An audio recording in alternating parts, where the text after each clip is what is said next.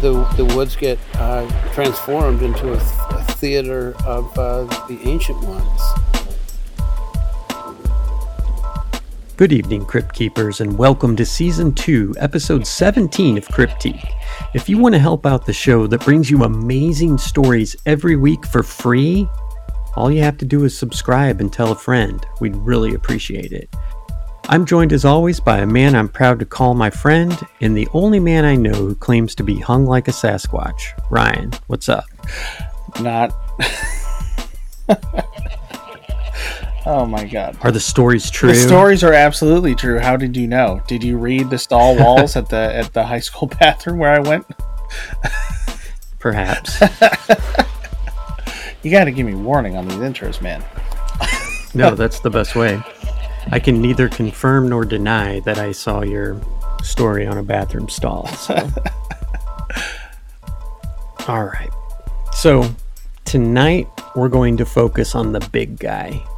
And I know we haven't done a Bigfoot episode yet, and now we're getting kind of into the weeds. But I'm all in on Bigfoot, and I love tonight's guest's books. Ryan, tell us about your Bigfoot possibility theory. Where do you stand? I don't have a theory, but I do enjoy Bigfoot stories. I definitely think that the footage that we've seen, it's something. It's probably not. I mean, it's definitely not a bear. Most of them. I guess I can't speak for all of them. And it's unlikely to be a guy, in a suit, or like Homer Simpson covered in mud and sticks or whatever happened in that episode. But there are so many possibilities. There are ideas that Bigfoot is just another creature that lives alongside us. There are ideas that he's something that's interdimensional, or that we're seeing through a time slip. That he has the ability to camouflage himself. I say he, because, I don't know, I always think of a singular Bigfoot. But that they are capable of what we would consider like supernatural feats, other than just being huge and strong and things like that. That they have sort of abilities that help them, psychic powers, or the ability to influence us. So I definitely think there's something. I'm just not sure exactly what it is. Fair enough. Well, you guys know where I stand, I think. So tonight, Ryan and I are going to ask that you suspend any disbelief you may have in Sasquatch and follow us on a journey into the mind of Bigfoot and how their genetic makeup gives them unseen advantages on staying hidden. In order to gain your black belt in conspiracies, you have to have an open mind and the ability to discuss anything without losing your shit, as Sam Tripoli would say. So with that, well, the first book that I read was Our Life with Bigfoot, and I literally finished it. I know it's not a novel, but I finished in 2 days. And Sasquatch and autism, I found hard to put down too, simply just because I'm around people with autism every day. So it's... Yeah, you're the perfect audience for that book. Absolutely. All right. You want to just start off by telling us a little bit about yourself, your background, and where listeners can find you? Well, I've always been fascinated by this topic ever since I saw the Patterson film at about age 11, like most people.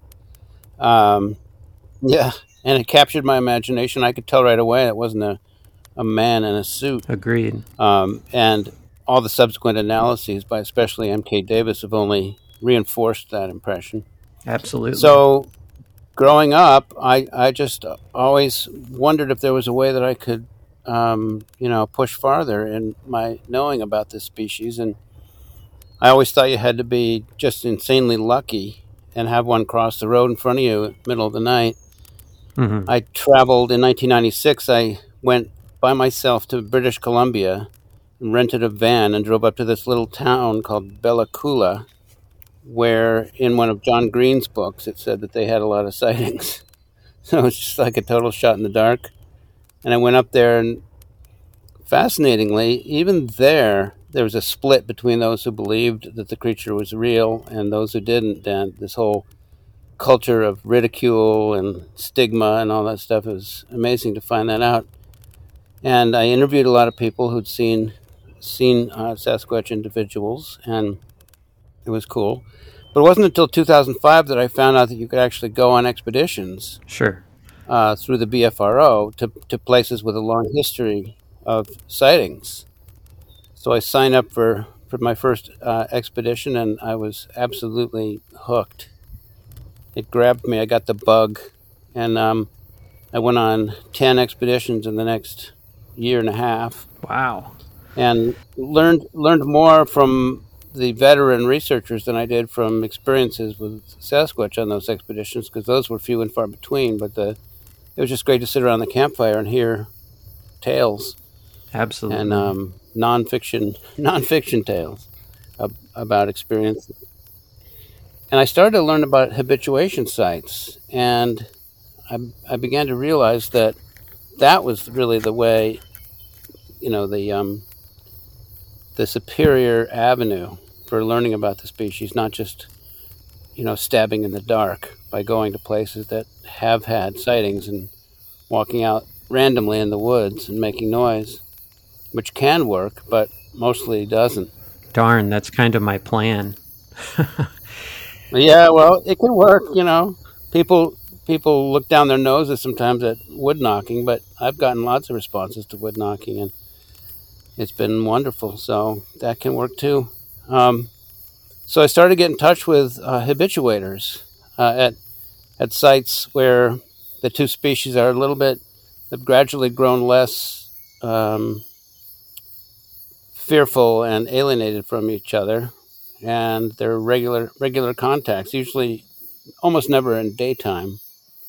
And there's gift-giving exchanges, and there's nearby sightings in the moonlight of Sasquatch crossing the yard or peeking from behind a tree with its huge shoulders on both sides and its little coconut head.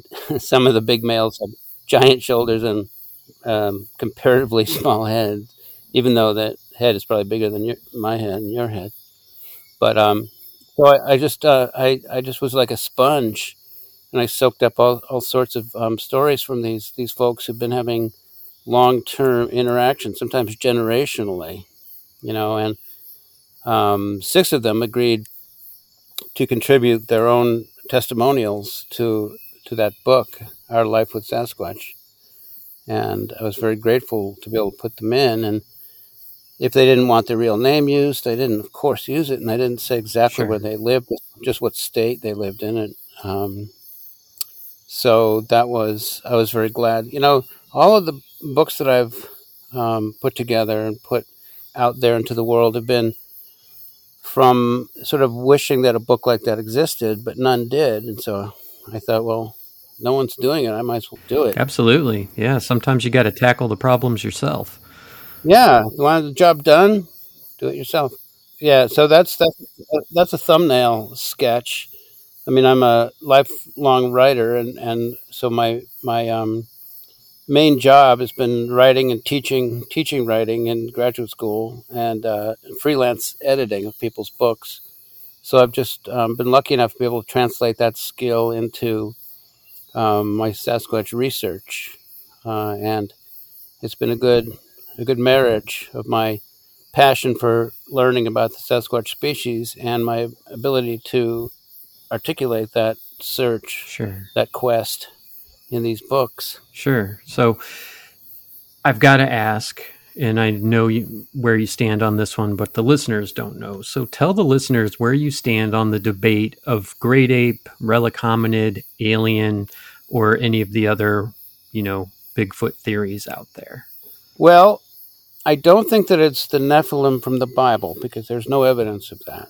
But many people do, especially hardcore Christians do. I don't think that it's, the whole UFO alien thing is such an obscure and fascinating and rich kind of topic that no one can say, what's true or not. But it's the kind of thing, like, it's hard enough to reach solid evidence or to kind of follow the trail of an actual flesh and blood creature, like Sasquatch, who's the most elusive animal outside of microscopic animals on on the face of the earth. So then you add in the absolute unpredictability of UFOs, and you're piling one profound mystery on top of another. So I've kind of just so far bracketed that out, and looked at Sasquatch as a fellow member of the Homo genus, and we're Homo sapien. They'd be Homo something else because they're very, very much like us. And I so far have not seen a credible debunking of Mel McKetchum's findings. Neither have I. Especially when it comes to people think that she's been debunked, but that's just because she faced a huge firestorm of opposition, because just of the conservatism of the scientific community and of people in general, and because she has given hints of her Christian interpretation of this, so that turned some people off. But her when she did her study that came out in 2012, 10 years ago now, believe it or not, she was a very highly regarded forensic DNA expert, and which mostly refers to mitochondrial DNA, which are the comparatively much simpler loops of DNA that occur in the mitochondria inside our cells, not in the nucleus where the 3 billion base pairs are. The mitochondria have more like 1,500 base pairs, and they tell the story of who one's mother is, what species, and various characteristics of the maternal line going back and back and back. So she was able to see that she got all these legitimate biological samples from people around North America, and was able to find consistently that these samples pointed to a Homo sapien, our species of mother, and an unrecognizable species of father. And she was able to pinpoint, to roughly ballpark the date of the cross breeding, the hybridization.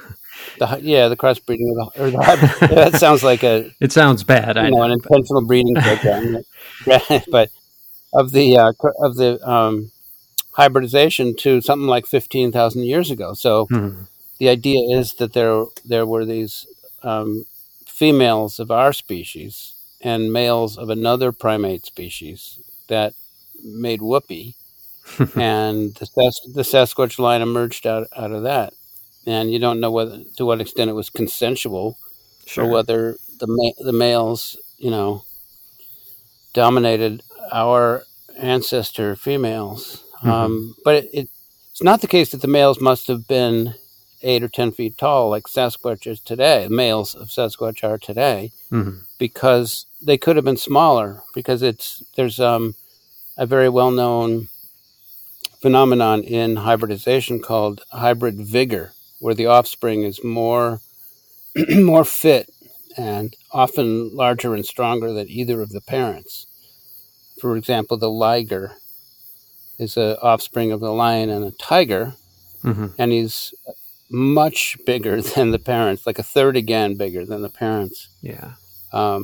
So we don't have to imagine this male progenitor back in the day as being as large as current Sasquatch are, but they may have been. We just can't know. We haven't found that fossil yet. And we also know through science that there were, at this point, I guess an untold number of human-like species that interbred with each other. And I believe that Caucasians have up to a 4% of the DNA of a Neanderthal. So we know that interbreeding took place. Yeah, I think it averages like 2.9%. I think you might be right. I can't remember exactly. It's down there in the low single numbers like that. And I might have a some little parts more. Of the world, yeah, I was going to say, you sound like some parts of the world people have 9 or 10%, like in Southeast Asia. Some of those countries, for some reason, they have more.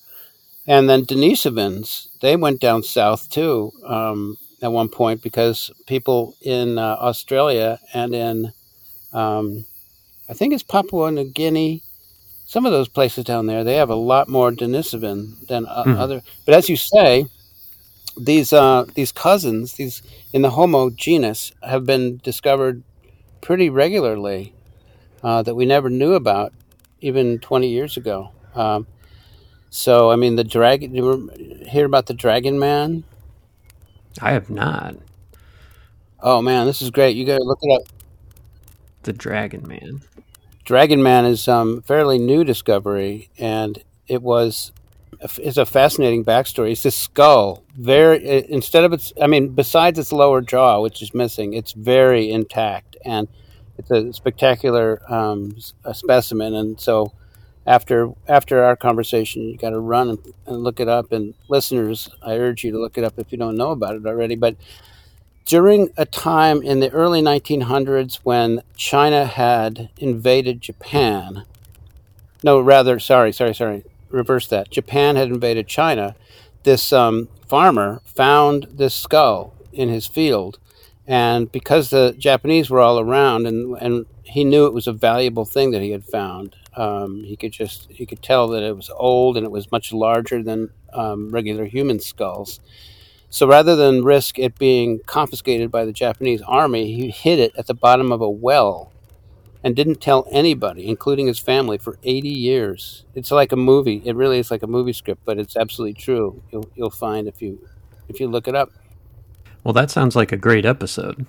I know it.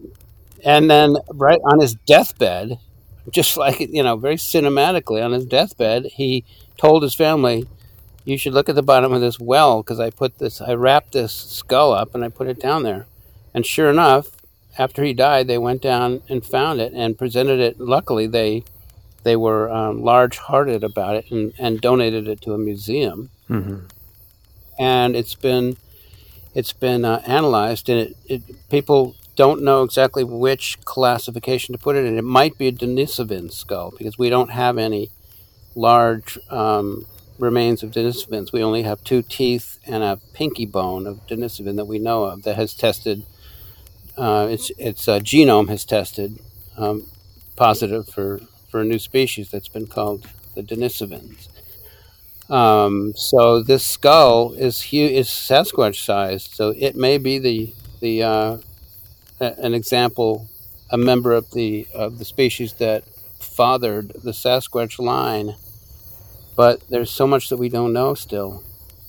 It's so interesting. I hope that one day, long way off in the distance, when my parents are on their deathbed, they're going to be like, "Listen, we hid this really awesome thing for you. We're not going to tell you about it. Wait till we die."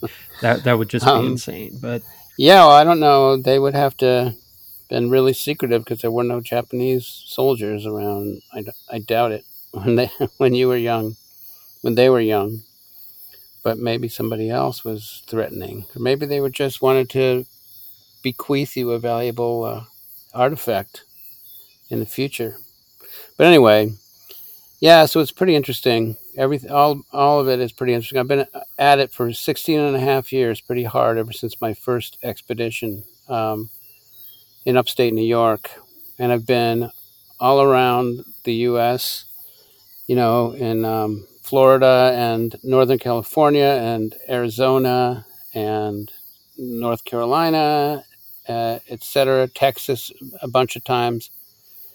And ironically enough, it's in my own backyard that most of my best experiences have happened. So I guess I had to, it's kind of like Dorothy in The Wizard of Oz. I had to go far and wide before I realized that, what I most wanted to focus on and embrace was right in my backyard. So let me ask you this. You've been out into the field and probably an uncountable amount of times at this point, right? Have you ever been truly afraid for your life while you were out there? Because these things are so enormous. I mean, if you do any research into it, you understand that this Sasquatch, whatever you want to call it, could overpower you, overtake you easily without a second thought, and there would be nothing you could do about it. So it's, I'm a little intimidated to get out there. But have you been afraid while you were out there?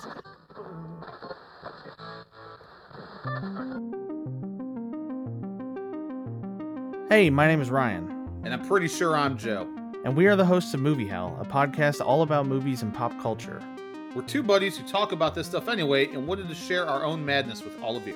Yeah, we have these discussions anyway and rant and rave about movies, TV, and pop culture in general, so why not share it?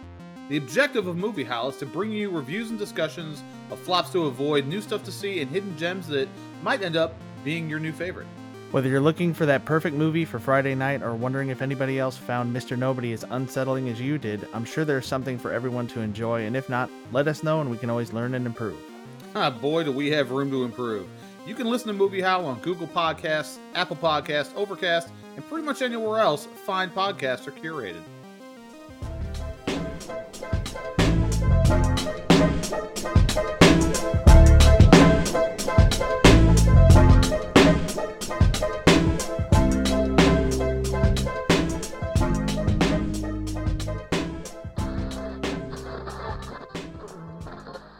Yeah, I usually go by myself, as you may know, and I get nervous a lot, but my fascination level just outweighs that, and so I managed to tamp it down, and I just it's nowhere I'd rather be, really. It's what I'm supposed to be doing with this part of my life, and so last year and the year before, I would go out and sleep all night in areas where I had recorded wood knocks and vocalizations.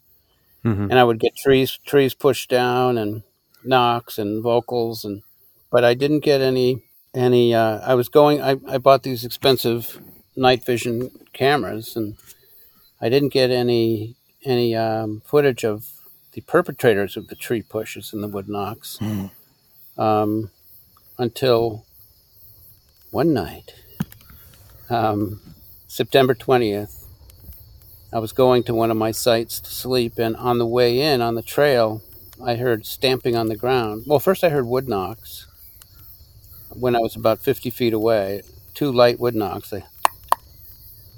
And then when I was right next to this apple tree, I heard stamping on the ground. And luckily I was filming my walk into the area, which I normally didn't do, but it was a lovely full moon and there was mist out on the fields, and so it looked really atmospheric and spooky, and so I was filming my walk in when this happened. And so then I turned and had an interaction with this creature that I am convinced is a Sasquatch. Some people think it was a porcupine, but and the thing is, we see them expertly mimic other animals all the time. That's my point. And exactly. They mimic humans too. Yeah, they mimic humans vocally. So why wouldn't they? I mean that's kind of what I think, that they just learn to climb trees, or some of them. Looking from a distance, they'd look just like a porcupine, so it would be a perfect camouflage. But I was 6 feet or 7 feet away, and you can see its long left leg pulling up so that it's crouching at the bottom of this apple tree, and then it reaches up and grabs hold of a low branch and pulls itself up without using its back legs. And porcupines have hind legs, and this one they have short little stubby hind legs that they climb with, and this one has long primate legs. For some reason, a certain cross section of people are unable or unwilling to see this, so it's been frustrating. And also, on the audio, there were no porcupine sounds whatsoever. There were only these sounds, these popping sounds, these little popping sounds that I had recorded in conjunction with wood knocks and other Sasquatch sounds before, and it goes like little popping. Mm-hmm. And porcupines don't do that. Sasquatch do that. And there's other sequences of the video. This is, by the way, at the end of my documentary called How to See a Sasquatch. Mm-hmm. And there are other little clips in that video where it reaches out a long arm with a lengthy forearm and fingers and elbow. Porcupines don't have that. They have little 8-inch arms that they don't eat by stretching out and grabbing something and bringing it back to their mouth. They eat like mice do, hunched over with both little hands, little arms in front of them. Mm-hmm. And then there's a part where its head is visible behind some leaves for just 4 seconds. And you can see it kind of moving back and forth to get a better view of me. And it's moving independently. Porcupine heads are down inside their shoulders, and they don't stand up out on top of the shoulders like this one does. And there are many reasons why it's not a porcupine. But anyway, well, you could capture a Bigfoot, and people could come and see it, and they still wouldn't believe it. So I know they'd say it's a like one mutant human or something. Right. And there's so much hate in the Bigfoot community that everybody wants you to believe that what they have is real and everyone else is fake. So they're going to attack anybody that has good legitimate footage because they want to be the first or the only. Yeah. And it's sad. Well, it's the high stakes. And so the worst of human nature kind of kicks into gear when the stakes are high, because nobody has gotten to the mountaintop on this whole pursuit, right? So there's well, that's where we're headed. There you go. That's the spirit. All right. So this year, instead of sleeping overnight in the various forests around here, I've been going to that apple tree ever since the beginning of June, end of May, beginning of June, and just sitting there for an hour or two, about 25 feet away, hoping for a repeat performance. And during June, almost every time I went, I got these telltale whistles that I've in the documentary. I clearly linked with Sasquatch activity, and I got wood knocks in response. Mm-hmm. I'll go like, "Hello, I'm here. Hope you're here. Hope you don't mind. I'm here." And I'll go like,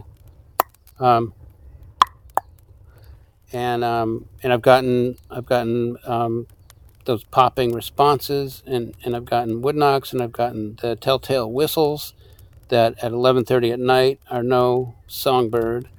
Right. I mean, there are some birds who sing at night, but that's very different from these. And but then in July, I've been another 10 or 11 times, and I haven't gotten any. So they're not around right now. They were around in June, but I haven't. When I've heard the response whistles and knocks, I haven't gone running over there. I've just kept sitting there. I'm trying to, foster and develop a trusting relationship, because it's kind of good, and ironically that everybody didn't say, "Oh my God, that's Sasquatch footage," and like figure out where it was and come crash the party, because the skepticism has kept it sort of a protected enclave. So I can go there, and they know that even though one of them got caught on film, it hasn't caused a disaster for them. So they might be willing to be more relaxed in their interactions and whatnot.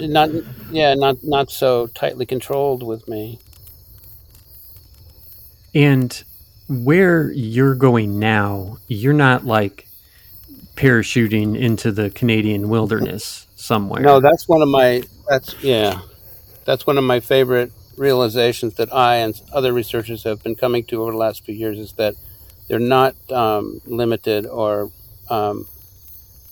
sequestered out in the wilderness. I mean, a lot of them are, but a lot of them are right next to us, and their territory kind of honeycombs our own territory. And you can go. This thing I drive. It's a 10-minute drive and then a 6-minute walk from the parking lot to this apple tree. Mm-hmm. And it's a very well traveled in the day. It's a very well traveled area for hikers and picnickers and such. But at night, so far nobody's been camping. You're allowed to go at night. There's no gate closed or anything. It's open 24/7. So, but nobody has been camping up there when I've gone to sit by the apple tree. So it's just it's a nice kind of, it's very convenient. Sometimes that's the thing. Sometimes Sasquatch research is convenient. People don't want to believe that. Yeah. So yeah, you don't have to go. You don't have to be a Todd Standing, and and go like deep, deep, deep. Yeah. And you don't have to agree with Jeff Meldrum, who says there are 5,000 in the whole of North America, and they're very solitary and rare. They're not solitary. They exist in groups. There's probably 5,000 in Vermont alone, and it's just not at all like people think. I could ramble on, or I could wait. I could let you get a word in edgewise. Well, people don't want to hear me, but I do have another big question before we jump into the parallels with autism. Do you want a Bigfoot to be captured, or there to be completely undeniable evidence for everybody? Or do you kind of want them to just be able to have their peaceful existence without us ruining everything? Well, that's, of course, one of the primary questions, and everybody who's honest and sincere and a good person is going to be somewhat ambivalent or torn about this. Or, I mean, I shouldn't say, a lot of honest people just want them left alone. So clearly I misspoke just then. But people who are champions of the march of knowledge within science and anthropology and zoology want this question to be resolved. And yet I don't want hunters out there. I think that's sickening and barbaric. So the best case scenario would be finding a dead body, which is very unlikely, or some accident to happen, like, how they are often reported to sort of play chicken with people on the road. They'll run across the road and just barely miss being hit.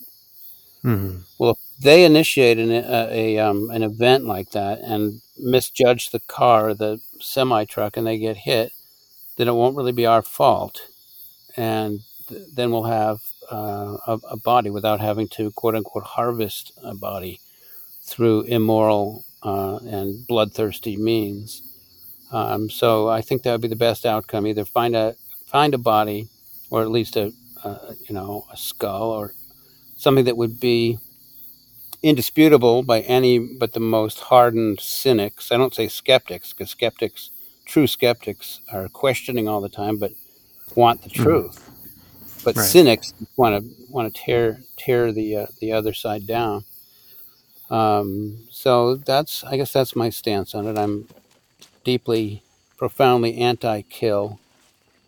But I'm trying to get really good footage, so that's not going to be as persuasive as a body, but it'll be good. I want to see footage, so there hasn't been any for a long time now. I mean, my goodness. Think of the most recent really good footage was the Mississippi skunk ape footage, and that was 2016. Yeah. Already a long time ago. And just a little before that was Timber Giant Bigfoot's Big Red footage. That at first people were like, "Oh, come on, it's a bear." But of course it wasn't a bear, because at the end it stands up and walks away. So there just hasn't been any breathtaking footage. Those two are breathtaking, but since then I can't remember. Maybe I'm forgetting something, but it's been quite a dry period. So I want to see footage, so I'm trying to get footage so I can look at that footage. Sure. It's like why do I write books? They need to exist, and really gripping, really jaw-dropping footage needs to exist. At least if you have curiosity for that form of learning about the species. Some people are curious about it, but want to learn just by having a non-technological interaction in the forest, a relationship in the forest, and that's great. But I'm trying to document. That's my bias for documentation.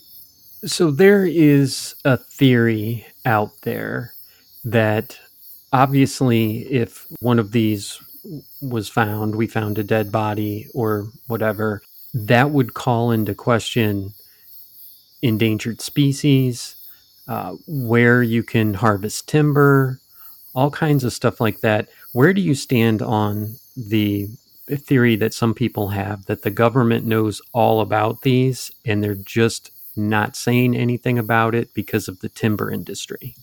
Well, you've got your finger on all the on the pulse of the important questions. So good for you. Yeah, I think that it would make the spotted owl look like child's play. Many people won't remember the spotted owl, the young people out there. But in what was it, the 80s or something? It was 90s. It was all this huge controversy in the Northwest where this little owl species was endangered, and lawsuits shut down the timber industry, as you say. Mm-hmm. And it was this gigantic firestorm of legal battle. And yeah, it's the timber industry would be absolutely choked off, strangled by lawsuits to protect the habitat of the Sasquatch. It's going to be and it could be worldwide too. I know. It's going to be very confusing because we're never going to be able to declare it an endangered species because you can't get a count. It could be thriving. I think their population might be growing faster than ours. You know, in the United States, our population has been like 0.5% growth over the last 10 per year. Over the last 10 years, we're really at a plateau in terms of our population. I think that Sasquatch are thriving. There's no reason they wouldn't be. Mm-hmm. There's plenty of room.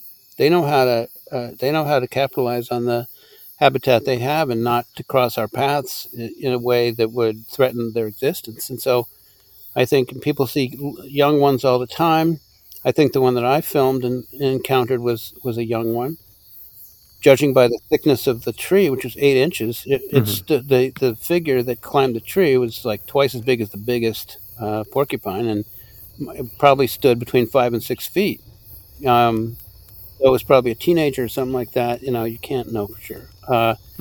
But so it's going to be like an absolutely convulsing event to try to integrate or assimilate the existence of this fellow human species. You know, once they're discovered, if we have a body, we'll nail down how they fit in the Homo family tree, how they relate to Denisovans and Neanderthals and our species, and whether Melba Ketchum was correct in her analysis and her sequencing. And then the battles will ensue, and they'll take decades to iron out. You know, it's not going to be able to be determined as a endangered species. But think too about the lawsuits in other industries, oil rigs. You know, religion. Well, that's huge too. A gigantic slice of the pie to religion. You know, and think about the lawsuits by people whose loved ones have gone missing in national parks, and although they can't prove that it was Sasquatch, the very fact of the dereliction of duty of authorities who it will come to be shown have known about this species, and yet don't warn people of the potential threat, and then people go missing. You know, that's going to be a fertile field for legal action, because we weren't properly informed so that we could do our due diligence and assess the risk. Make an informed decision. Exactly, before wandering out into the forest. At this place that I hope to have an encounter, there's signs up everywhere about bear. So you're right. Yeah. They cover their tail and say, hey, there's bear. Watch out for bear. Don't leave your food out. You know, pull it up in a tree. Make noise as you're walking.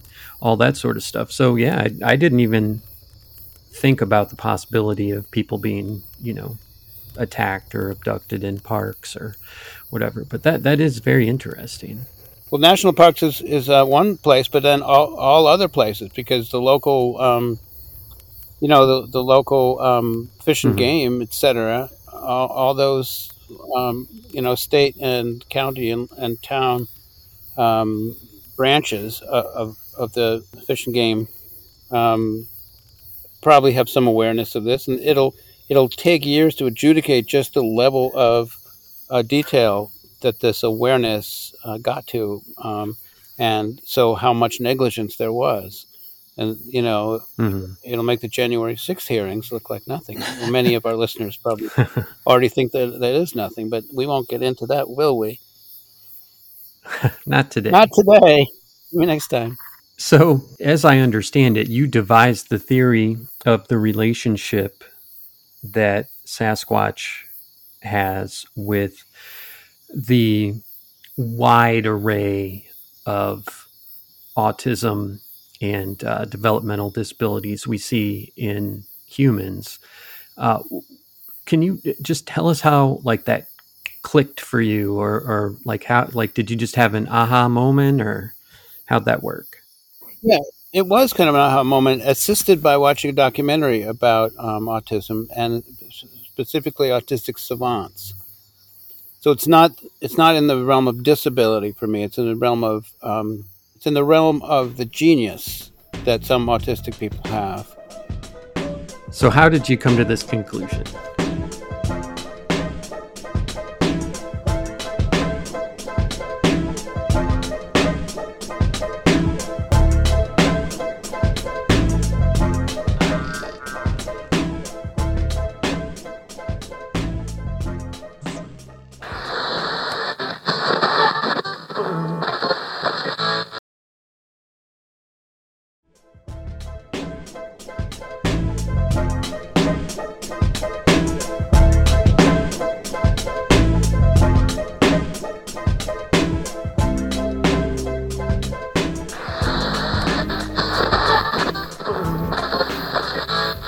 Well, so this boy had this amazing ability to remember photographically, so he could draw things that he had only seen once, and he also was amazing at hiding, and he wouldn't interact with people directly. He would only interact indirectly through objects, and he was a great strategic thinker. He was a really good chess player and stuff, and the more attributes that came forward in this documentary, the more I said, that's like Sasquatch, that's like Sasquatch. And so I started to think, well, autism runs in families. It's highly heritable. Even the genius variety, the savant variety, can run in families. And so I thought, well, maybe it can run in a whole species too. And this would explain how Sasquatch is able to do the most mind-bending thing that it does, which is just to avoid discovery. How can this 8-9 foot tall creature in our increasingly developed continent not be known about by most people and by accepted, verified by science? It just goes against. It's so counterintuitive that there must be. I thought there must be some sort of a unifying reason, and it can't be that they so then I started this domino effect of trying to work it out in my mind, and I thought it can't be that they just learn to avoid us, because when you learn something, you have to consciously choose whether to apply that learning in each case. And if you have free will to choose whether or not to accept what you've been taught, then in a certain percentage of cases, individuals would use that free will to rebel against that teaching. But their behavior is so uniform, they never make a fatal mistake. They'll be caught out sometimes and taken by surprise, and they'll have a standoff with a hiker or a fisherman or something, or a hunter, but then they'll run away, or they'll casually walk away like Patty does in that film. Everybody's life is shaken in that encounter, but nobody, nothing changes in the general status quo of our species relationships to each other. And so then it seemed to me that there must be some hardwired set of of traits and instinctive qualities that allow this behavior, this evasion, to perpetuate itself without having to rely on conscious free choice. And so the cluster of traits that is the syndrome of autistic savant seems to fit the bill better than anything I've come across. And interestingly, it's not just that they avoid us, but they're the only creature I know of who both avoids us like the plague and then seeks out contact with us. It's this two-sided coin. And autistic people in general have this two-sided coin the same way. They shun direct contact, often not making eye contact and having a difficult time. At least, as you say, there's a wide variety of manifestations of autism, and this is not meant to be generalizing. I hope people understand that it's just the sort of common denominator, at least, of profound autism is that people have a difficult time being direct in their relationships, so they're indirect. Mm-hmm. People often are reached by the use of PEC cards, these big cards that have symbols on them that can facilitate communication. So similarly with Sasquatch interaction, people such as Snow White Bigfoot, Angie, in Ohio, people can communicate with their local Sasquatch group through objects and indirect contact, such as, like they'll hit the side of the house in the middle of the night and run away. Mm-hmm. They just won't sit down on the porch and have a beer with you. It's always got to be oblique. And this is very similar to autism. And then the savant aspect is just the genius that Sasquatch has to possess in order to accomplish what it accomplishes hour after hour and century after century. It's just they must be able to memorize their territory inch by inch, so that if you put up a game cam, even if it's, we think, cleverly camouflaged, it stands out like if you took a dump in the middle of somebody's living room. That's a Matt Moneymaker analogy. I just have to use it, even though it's kind of gross. But and also the processing speed that they have. People just talk about how they make decisions so much faster than it's immediate.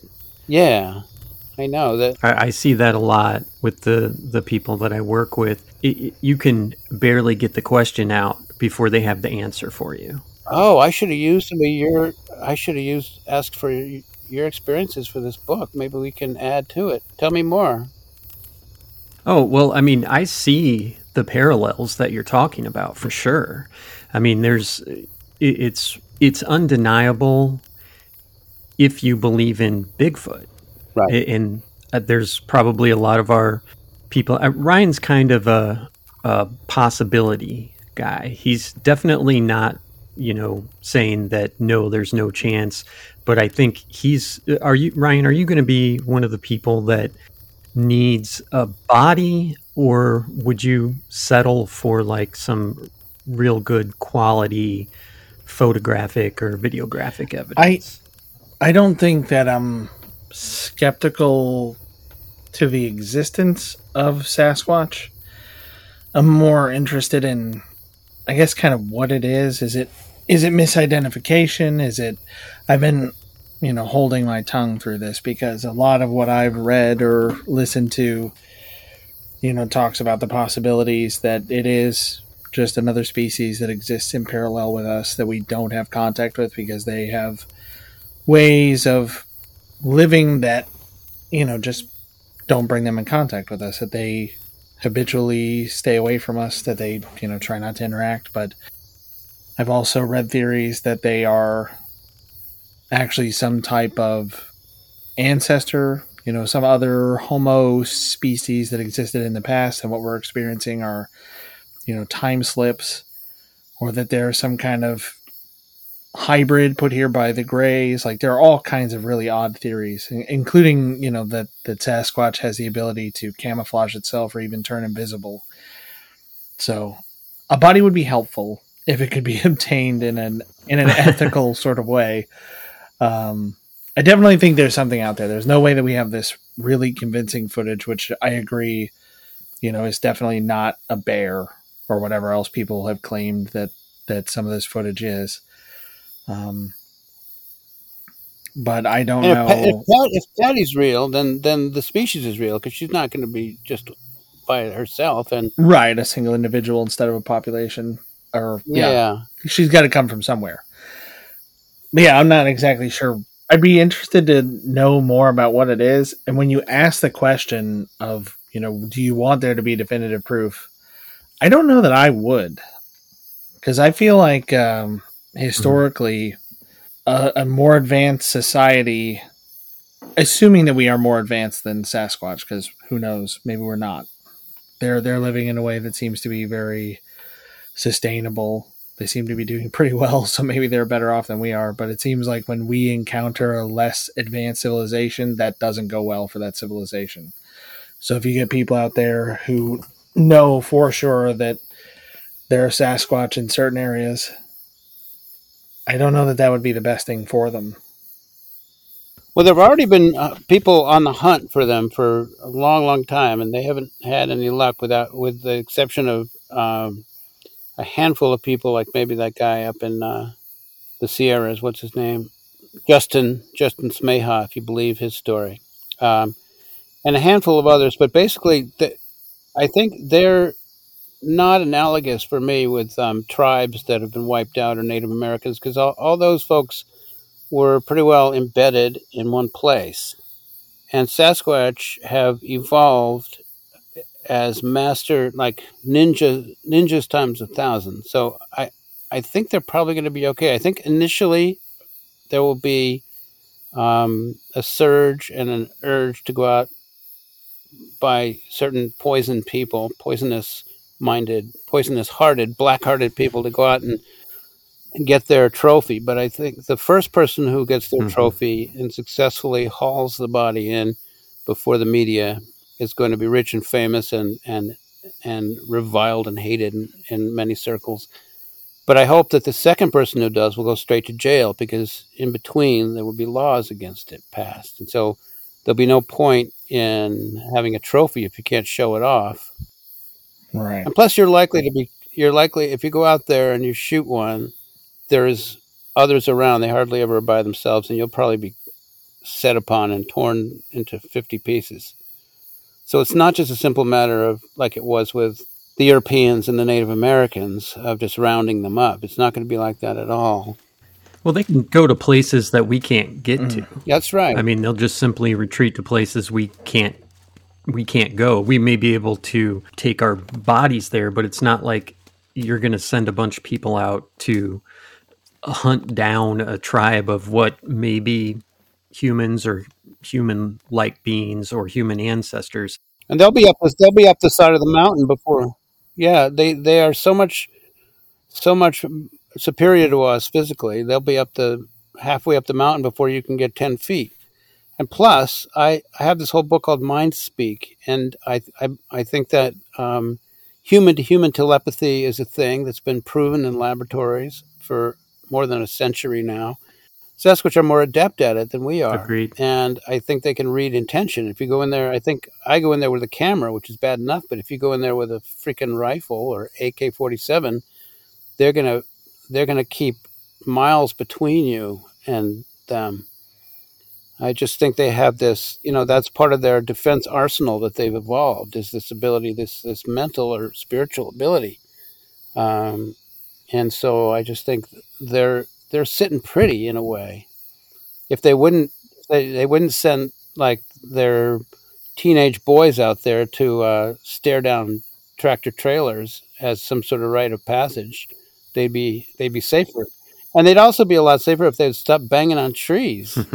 If they would just, that's the thing. I mean, that's one of my little proofs of the, or demonstrations of the parallel with autism, is autistic people often will percuss, and even down to like flapping their arms and rocking back and forth, the rhythm and drumming and snapping their fingers and such is one of the ways that they soothe themselves through stimming. And Sasquatch will knock on trees. Mm-hmm. And if they didn't have to, quote unquote, have to, for some sort of deep-seated psychological or central nervous system reason, then it would make much more sense not to, because we automatically know that it's a Sasquatch or else some human, a guy out there at 3 a.m, which is very unlikely. So they just give themselves away through this wood knocking. They'd be smarter if they didn't have to use the normal sounds of nature, bird calls and other animal sounds, to communicate in a way that we wouldn't be able to interpret. Knocking on trees is so blatant that it's just funny. It's funny that they do that. It goes against their well-deserved reputation for invisibility and stealth. So banging on trees. Here, we're right over here. Maybe it thrills them. Have you heard rock clacking? Yeah, I've heard that. Mostly wood on wood, but I've heard some high-pitched percussion that seems like rock clacking. They do that too. I think it probably thrills them to say, we're 150 feet away from you, and we're letting you know, but we also know there's no way you can get to us. Right. It's like it's a classic so close but so far kind of thing. One of the things that you talked about in the book was the sense of time, as far as I think the way that you kind of described it was that, one can sit there for 5 hours straight without moving. And, for a human, you would get very antsy.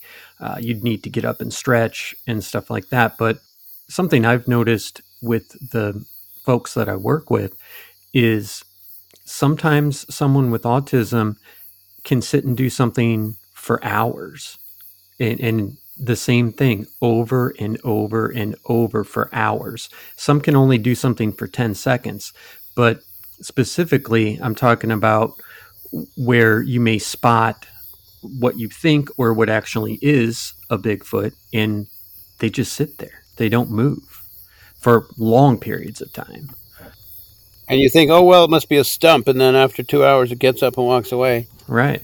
Yeah, well, I'm glad you seem to be on the same page with my friend Michael, who I quote from in the book a lot. He used to work at a group home. And he was in Alaska, a lot of his insights. Yeah, he was. Okay. That's right. A lot of his insights about the behavior of his clients, the people he worked with, just like you, map right onto Sasquatch behavior. So talking to him was one of the early ways that I sort of solidified my thinking on this little hypothesis or theory. Mm-hmm. I know that theory and hypothesis mean different things, but I'm using theory loosely. It's really a hypothesis. Fair enough.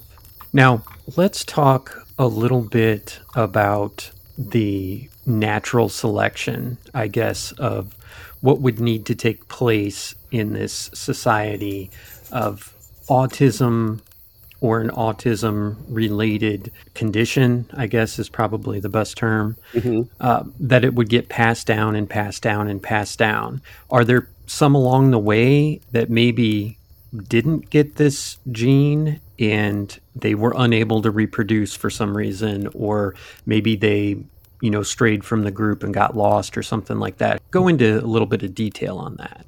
Well, maybe, how the spectrum of the spectrum of autistic manifestations goes from profoundly disabled, where you really can't accomplish anything without help, to geniuses who are very functional. And I bet you that if I'm right with this hunch about some version of autism in the Sasquatch species, then it would have been the case that way back the progenitor species, I suppose the male progenitor that we were talking about before, would have not the same constellation of traits as current day autistic savants in our species, but something that overlaps. The Venn diagram would overlap to some extent with what we see today. And those that had the profound disability kind would not reproduce as readily and wouldn't Sure. passed down their genes, and then those who helped the group to survive through, perhaps they have an amazing aim with a spear. They are technologically advanced, like many of our autistic folks are, compared to neurotypical people, and they invented, new ways to kill the game. Although they don't use tools, hunting tools. It doesn't seem these days. So I don't know whether that would be the case.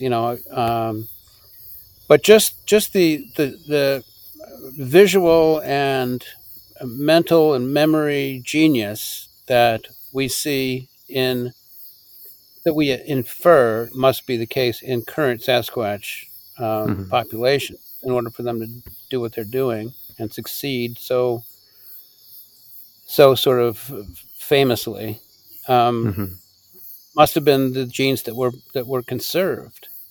And if those are analogous to those that are in our autistic savants, then they would be the ones that got conserved and got sort of refined and stabilized in their society, such that it's pretty pervasive now. I mean, it may be that the one that climbed the apple tree right in front of me is sort of an outlier and not quite as keen, or a little slow. She might have been a little slow. I feel like she was a she, but I don't know. So maybe there are outliers that need to be protected by the wisdom of the group, And she might never do that again. I might be sitting out there like an idiot for the next 5 years, 55 times a summer, and never have another chance. But she might come back, next month.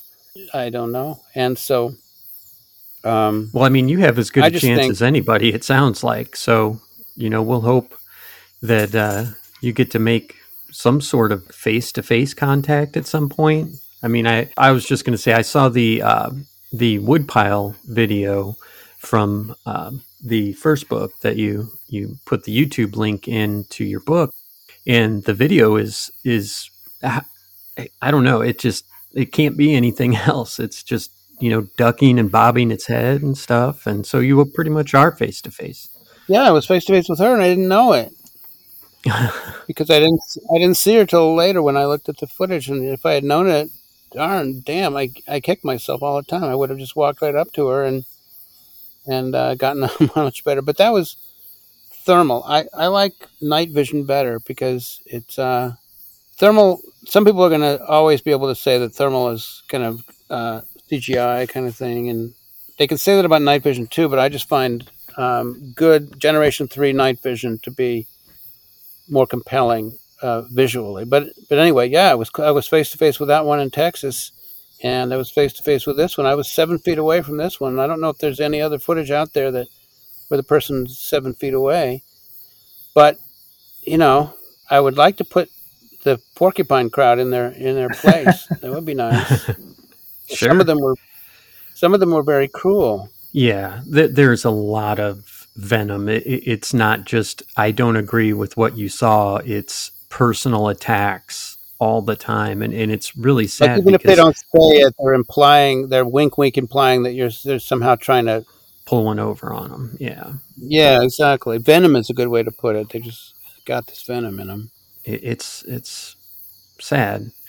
So Ryan is going on a float trip tomorrow, and I'm just bringing this up now so I don't forget.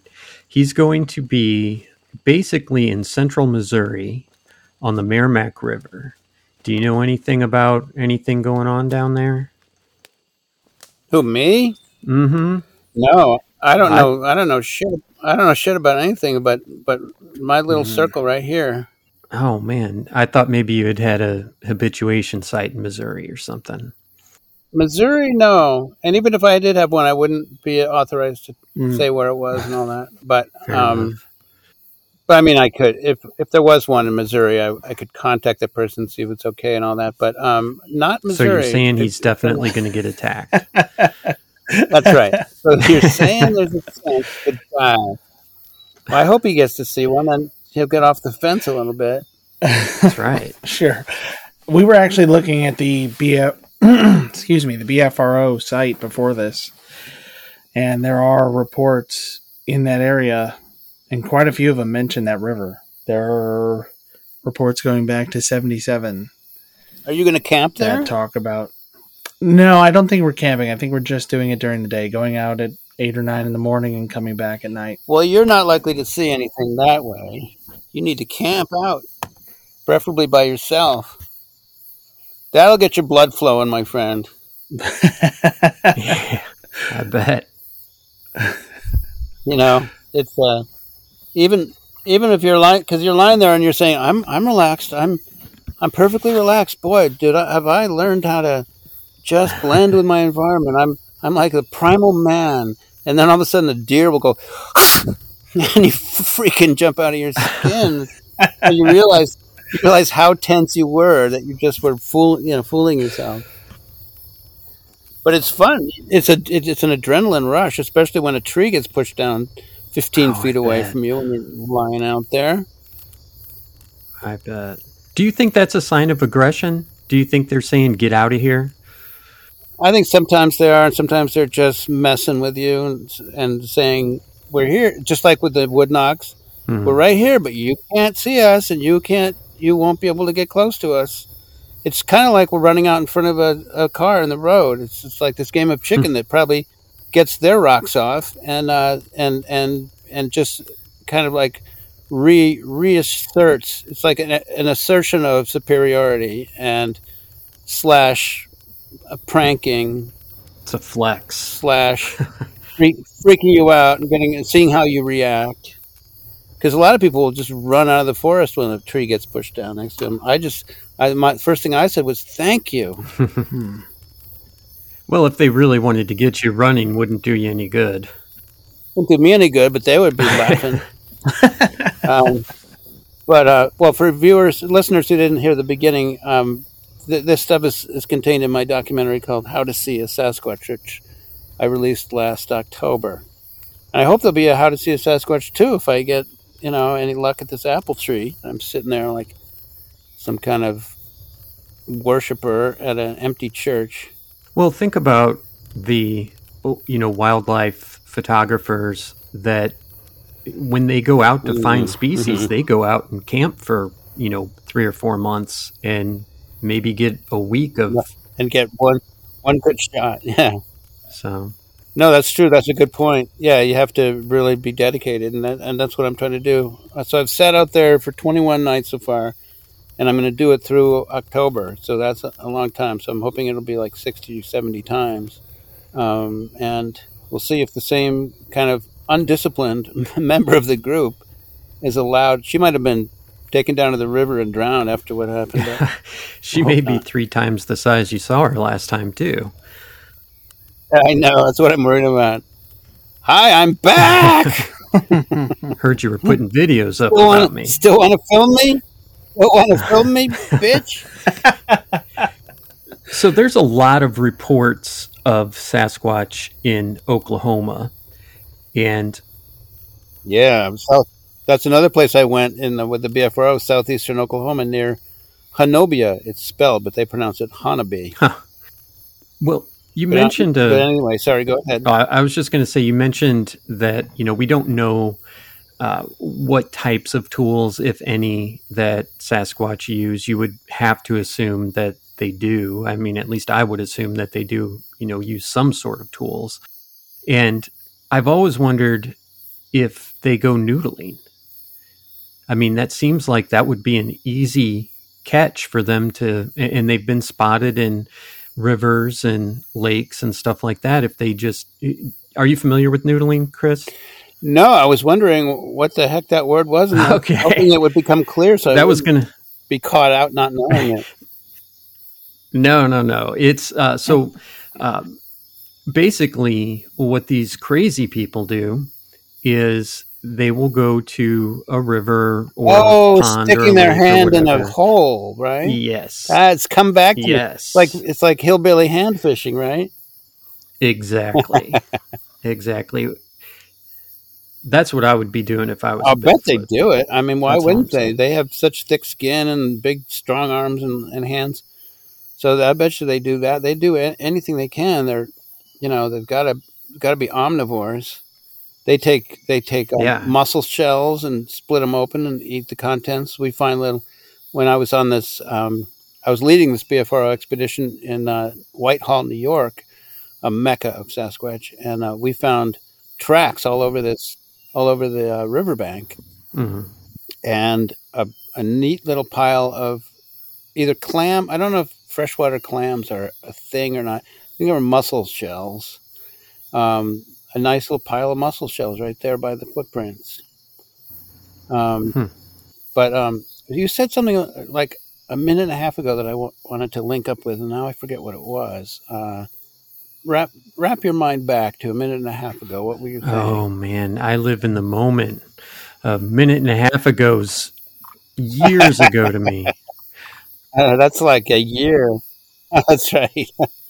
Oh, about noodling and how they eat and stuff. Hmm. Oh, tools. Yeah, that reminded me. We got there.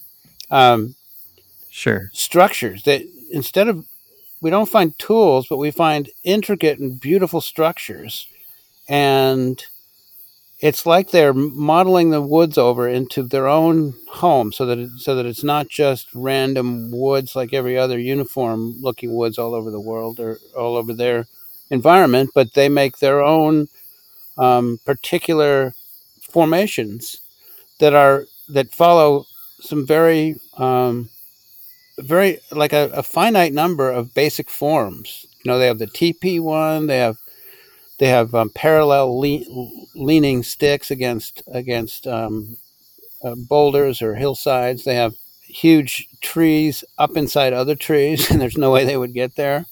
They have tree bends with the far end pinned down by a rock or by another log, and various others. And I really do. I think that it makes them. It's like a way of putting their signature on their immediate environment. And it's very much like what autistic people, especially autistic children, do, where they'll line up their toys. They'll make circle formations out of their toys. They'll make other sorts of structures to bring order to the chaos that they feel. To try to mitigate the chaos or minimize it, so that they are marking their territory and they're contouring their world so that it's personal to them and not just kind of anonymous and frightening. And so that's another parallel. There was a fascinating study done. You can track people's eye movements, and they with 18-month-old children, they compared those who were exhibiting autistic traits already and those who weren't. And they followed up to make sure the autistic-ish kids turned out to be autistic later, so that they could back verify that this was right. So, and they tracked their eyes when they showed them videos of human beings doing stuff next to geometric shapes changing on the screen. And the neurotypical kids, their eyes were focused 90% of the time on the human beings. And as you'll already have guessed, the autistic kids would look at the geometric shapes instead. I think they just have a sort of a more aesthetic and structural worldview. And that to me can be seen to translate into how Sasquatch, everywhere you're going to see them or hear them at night, you're going to find structures that are not perfectly geometric, of course, but many of them are impressively aesthetically pleasing. And they use the materials at hand, sticks and leaves and branches and stones and tree trunks, to make art. Some of the structures, no doubt, point are territorial markers, or they point toward where the water is, or where the hunting is, or where this trail leads, or they might have clan signature kinds of formations. But a lot of the time, I think it also is just self-expression and just this thing of structuring their environment, like autistic people do too. And there's many other parallels. This trait called echolalia, where they'll repeat. Autistic people will often repeat back to you what you say, and then they'll mimic. They'll mimic characters in a movie. They'll mimic people they know, and Sasquatch often mimic human voices too. And they'll repeat. There's many cases that people have chronicled, and I have some in my books where a kid will be playing in the yard and they hear their mom calling, Michelle, from the woods, and they'll go running in the woods. And the mom, of course, was always back at the house. And so this kind of combines the Sasquatch kind of sense of humor, pranking us, trying to see if they can get a rise out of us to change our behavior, just messing with us, combines with the satisfaction of mimicking our voices, which is like echolalia in autistic people. There's a bunch. I have 12 parallels in my new book.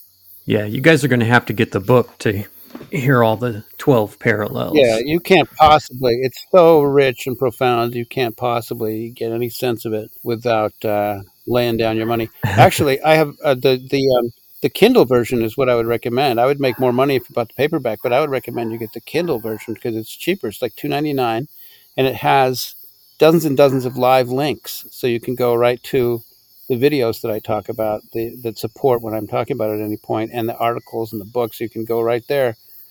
I put all these live links in it to make it more of a rich experience to read the Kindle version.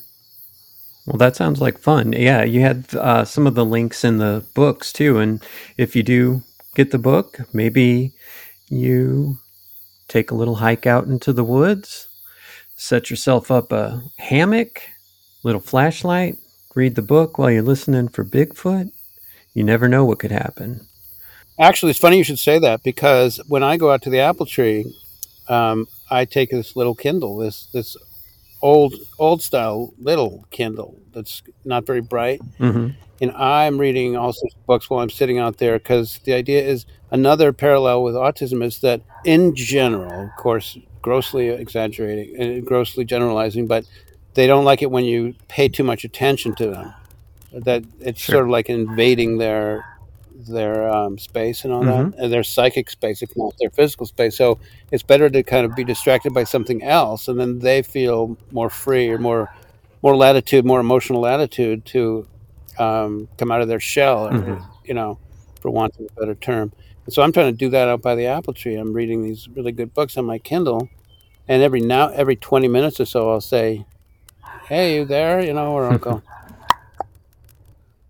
So that's funny you should mention that. Yeah, go out, read this book on Kindle.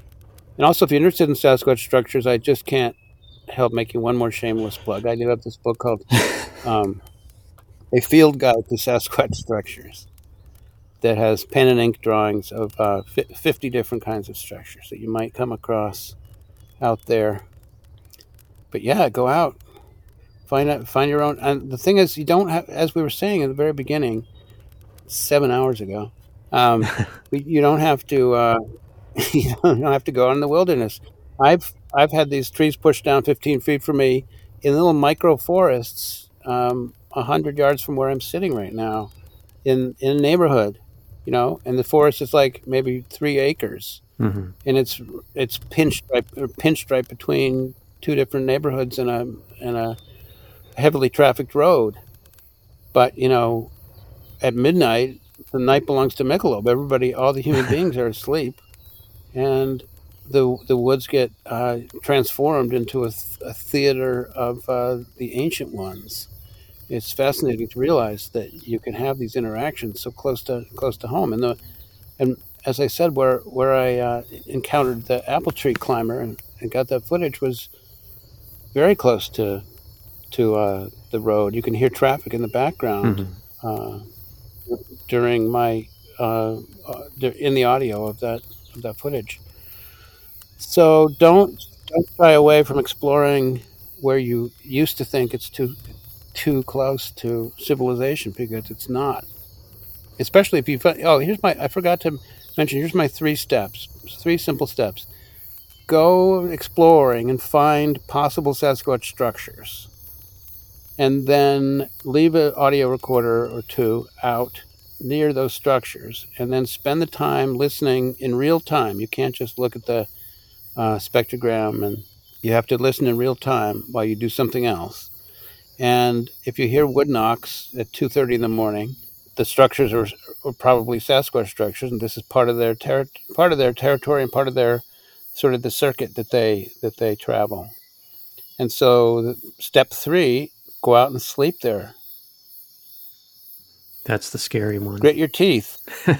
Grit your teeth. Woman up, man up.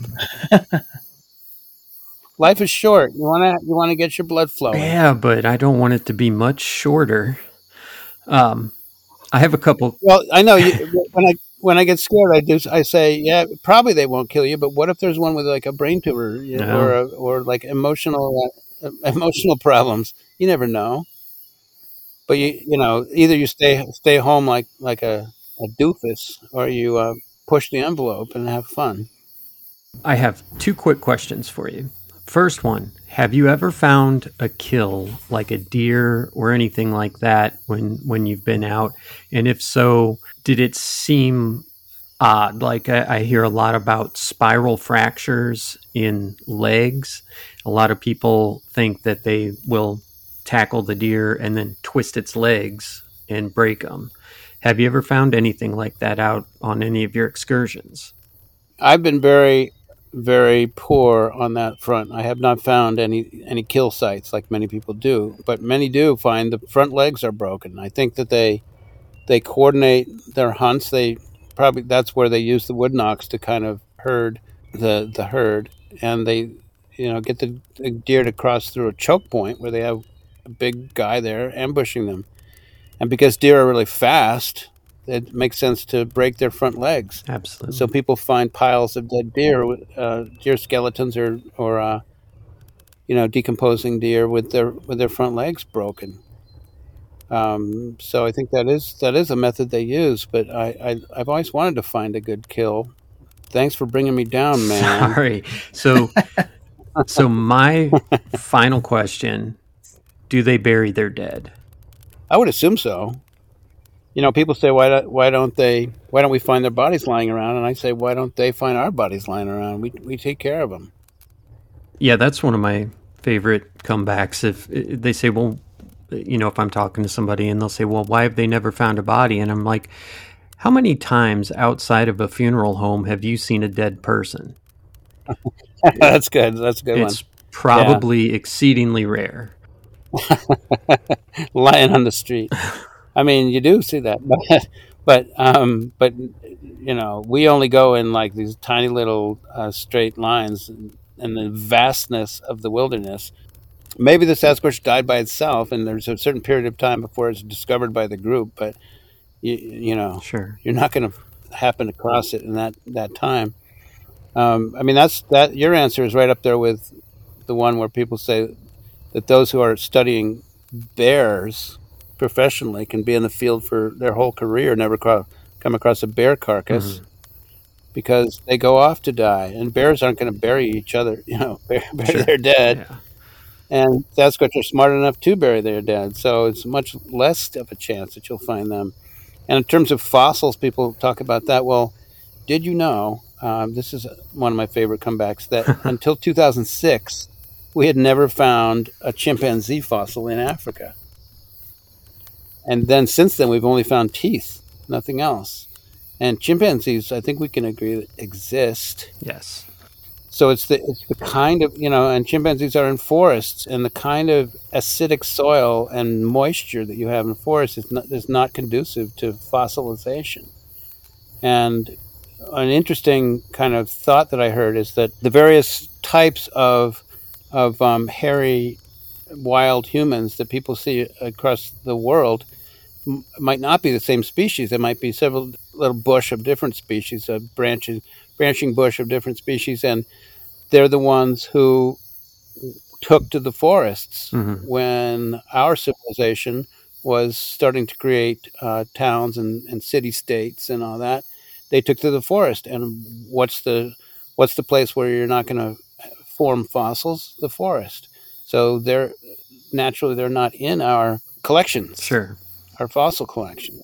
Do you have any final thoughts, Ryan? Final questions or anything?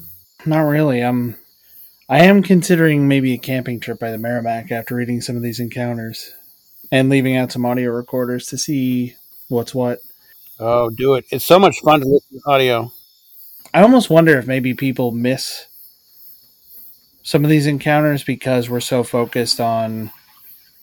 I don't know. I know some people who are really into hiking and nature, or so they say, and they go out with like a Garmin watch that tracks where they go.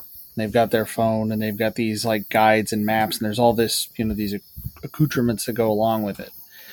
And I kind of wonder if maybe some of the folks who would otherwise be exposed to Bigfoot, or whatever you want to call it, don't see them because they're so focused on what they're doing. They're so focused on their devices and their route and their heart rate and their whatever else. I like your idea of just reading a book, not just read a book every few minutes, take a break. Yeah. Well, when I would camp out solo, I wouldn't even read a book. This is doing that now see if the autism thing works, of being distracted and not paying too much attention. But for years when I would just camp out there, I would lie there in the dark. No flashlight use, no campfire, just lie there in the dark. I would put out the recorders around me.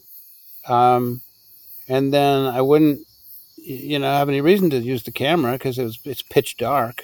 I would just lie there and hear the owls and hear everything. All the sounds are cool and make you feel like you're living a quality life out there. And then when the tree gets pushed down, you're just so stoked. It's unbelievable. Yeah, I hope you do that, Ryan. Yeah, let me know. I'm going to hold you to it because I know exactly where to go. So, well, I think I know exactly where to go. I know a great place to start. How about that? Okay, yeah, good starting point. That's the best we can probably on that river. It's going to be by that river. Yeah.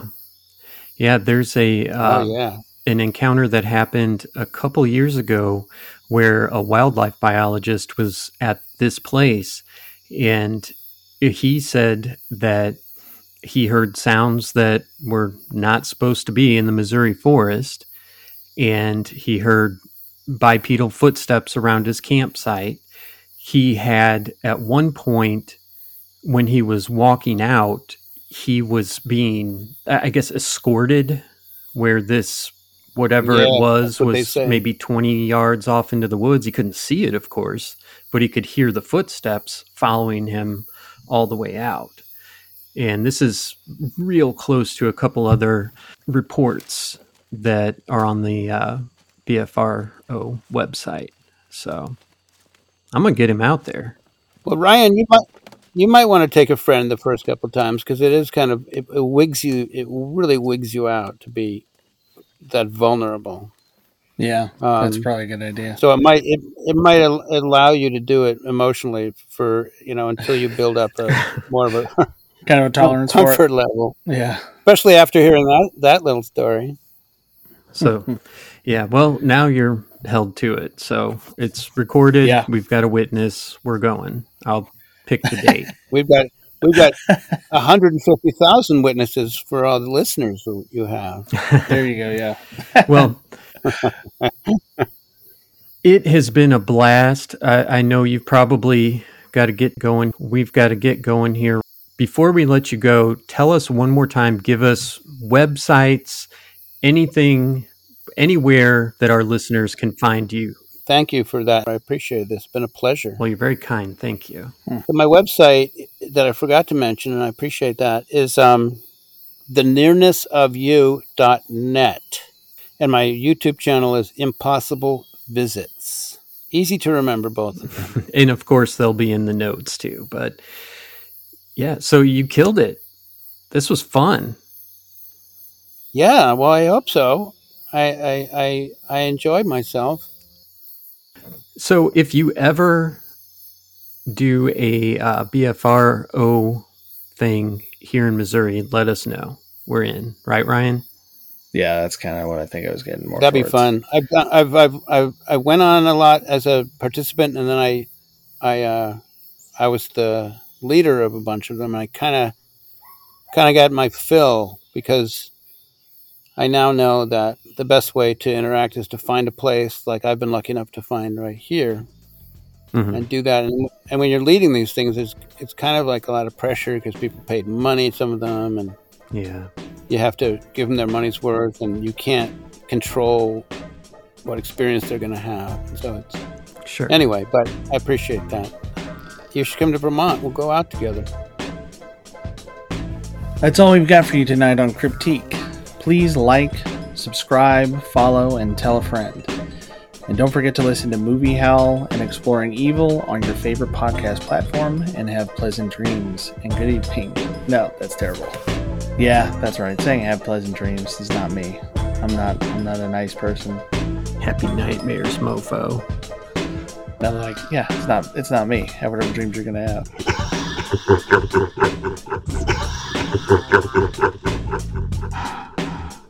That's awesome.